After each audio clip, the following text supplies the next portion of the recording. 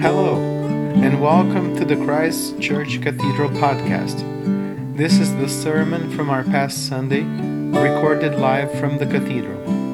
We hope these words will really speak to your heart and mind. May I preach in the name of the one God, the ground of our being, the Word made flesh, and eternal love. Amen.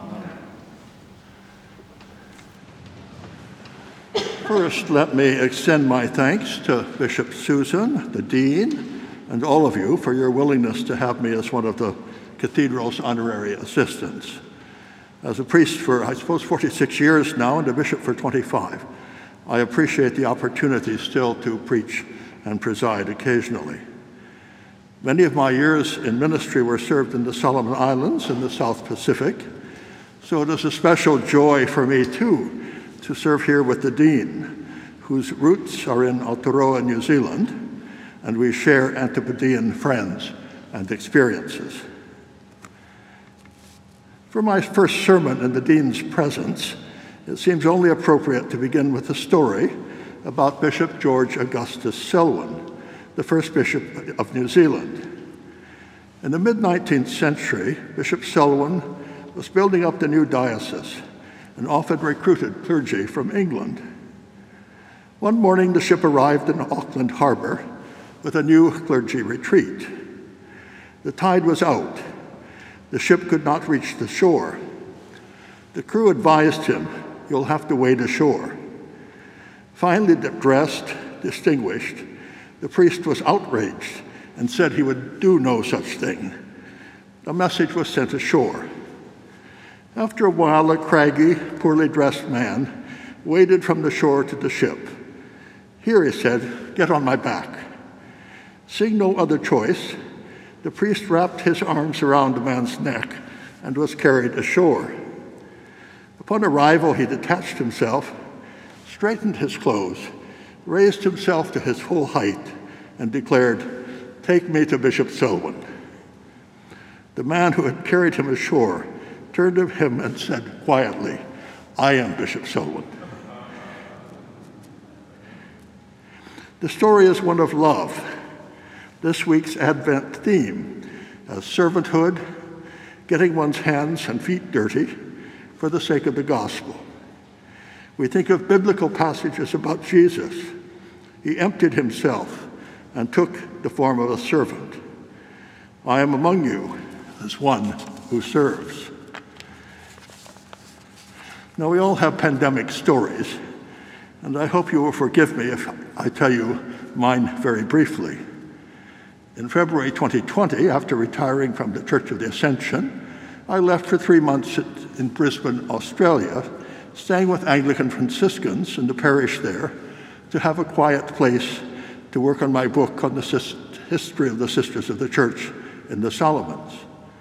The pandemic hit, and Australia closed its borders very tightly.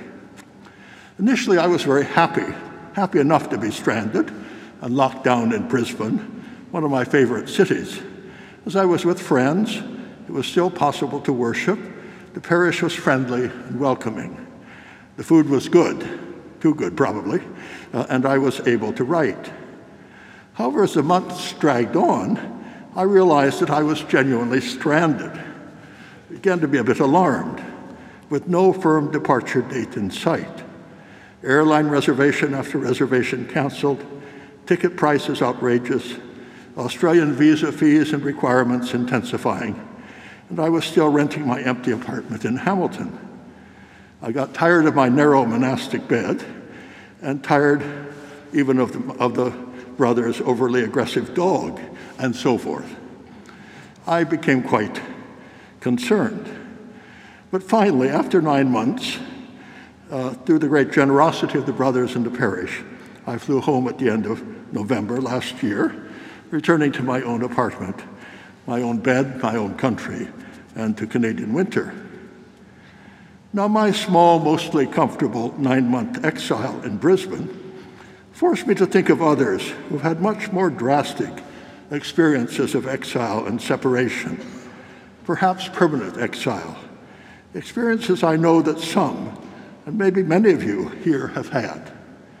I thought, for example, of Korean families, even husbands and wives, divided for decades without communication by the demilitarized zone between North and South Korea, making the reunification of Korea an alive and deep issue today for the Korean churches and nations.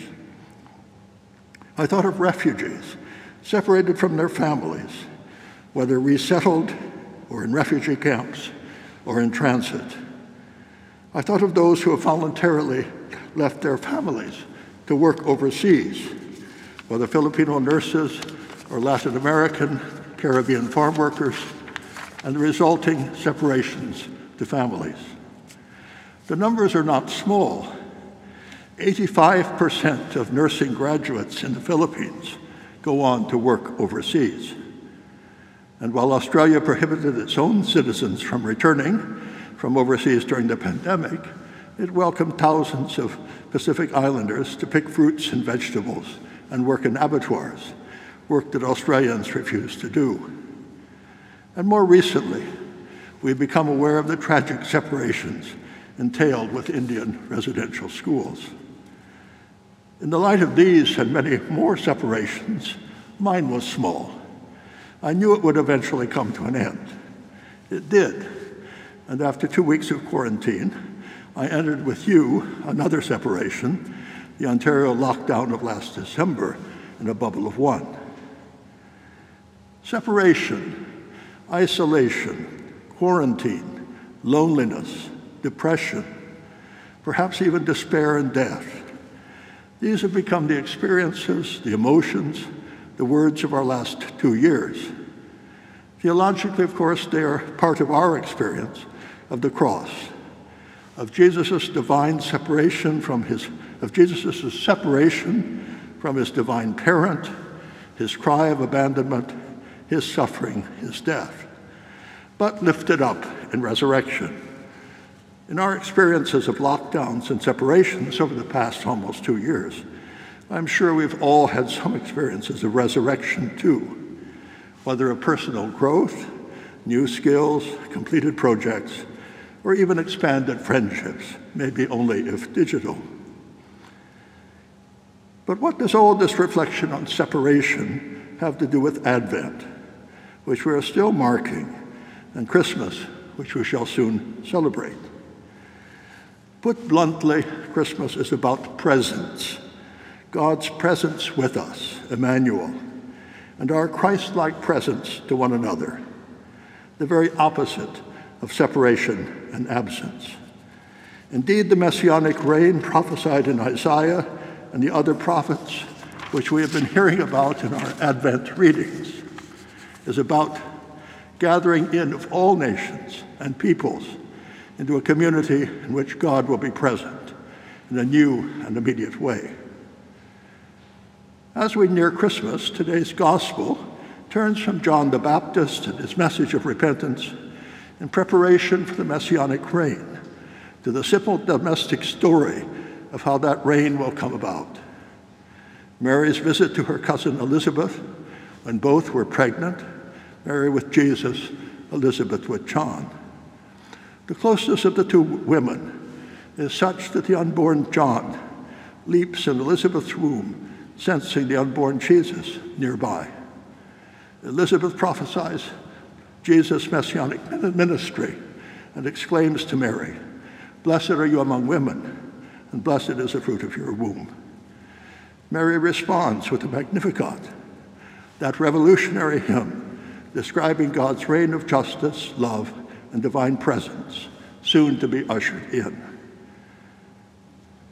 Somewhat casually at the end of the Magnificat, Luke comments that Mary remained with Elizabeth for 3 months, rather a long time of mutual presence and support. Likewise, today's passage from Micah turns from the earlier Advent penitential themes of repentance to the domestic details of the birth of the Messiah, an obscure prophecy of a messianic birth in the small town of Bethlehem, one who will stand to feed his flock and be present with them in justice, peace, and security. And the passage from Hebrews, that ritual sacrifices and offerings, which often required separation and abstinence, are not any more desired by God, but rather the presence and offering of Jesus Christ once and for all. Advent leads us away from separation to presence. And Jesus is born, God among us, Emmanuel. The presence of God with us, the infant Jesus, and his subsequent ministry to his death on the cross, his resurrection, ascension, and glorification. As Christians, just as we are encouraged to internalize Christ's death and resurrection in our lives, we are encouraged to internalize God's presence in Christ, whether by ourselves as being present to one another, as Christ, hands and feet in the world, as St. Teresa puts it, or always trying to see Christ in the other, as in the Benedictine tradition, always the servant, not the proudly served, as in my beginning story. All the public health restrictions of the pandemic, which I fully support, do not remove our obligation to be present to the world in love, as God became present to us in the incarnate Christ. Indeed, all the separations of the pandemic force us to work harder to be present and do not give us an excuse to withdraw selfishly into ourselves. For example, we can, as this cathedral congregation has often done, seek ways to reach out to those who are especially isolated at this time, for those living alone, those isolated from friends and family, those stranded, those in long-term care facilities, even if the protocols are difficult, and those imprisoned. And the Sunday afternoon open church is such an initiative. We are also called to recall those in our communities whose lives have been shaped, whether overall or more immediately, by isolation and separation, and who still grieve lost families, friends, places, and homes. We can provide support and friendship. Beyond ourselves, we can encourage government initiatives, government immigration programs for reunification of families. And there is a terrible backlog there. And we can assist refugees to settle in Canada, and also protest deportations. And beyond our nation, we can be aware of situations and become advocates where Canadian and global and government business policies and practices destroy families and indeed whole peoples, languages, and cultures. On the global stage, Canada is sometimes a bad actor in resource extraction and arms sales. And then there are the contemporary results of historical oppressive separations: slavery, colonialism, post-colonialism, cheap acquisition or theft of indigenous lands, broken treaties, the terrible legacy of Indian residential schools, and other forms of incarceration.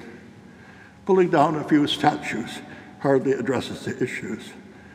To these historic sinful separations, Christmas calls us to be present with repentance, listening, friendship, humiliation, humility, and even reparations. Finally, we come back to ourselves and our personal experiences of isolation, separation, and death. That no matter how great the pain, we are always in God's presence, and indeed, through God's grace, we have the power to be God's presence to others, not sinking into despair, but open to divine healing and reconciliation. Memories can be healed. Forgiveness, hope, love, solidarity are not something we have to manufacture from scratch, but they are rather supernatural graces, God's free gift to us, both to be comforted and encouraged by the divine presence and to offer it to others. We prepare the ground, God gives the growth. Now, as I began with the Bishop Selwyn story, it seems only appropriate that I end with another one. Bishop Selwyn, like Bishop Strawn, the first bishop of Toronto, and Dean Geddes, the first dean of this cathedral, was an old-fashioned high churchman, placing great value on the church and the sacraments.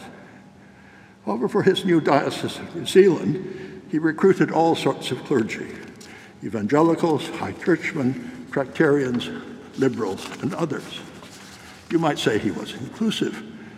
Some complained to him about the variety of clergy who appeared on the scene, suggesting that he might do a little bit better job screening them. He defended himself with the aphorism, "A running stream purifies itself." That what was important was steady growth, movement, and interaction. Not a running stream, a flowing stream, rather than a flash flood or a dry riverbed or a stagnant pool.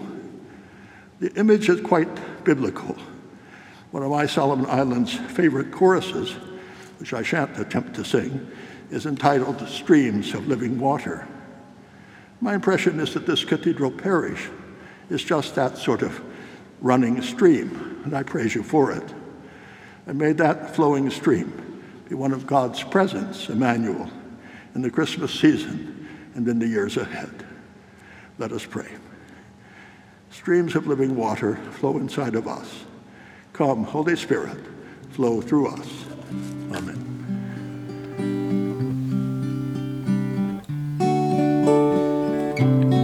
Thanks for listening. This podcast is a production of Christ Church Cathedral. Our original theme and audio engineering are done by Eduardo Farias. For more information, go to cathedralhamilton.ca. We hope you would join us again soon. Have a blessed day.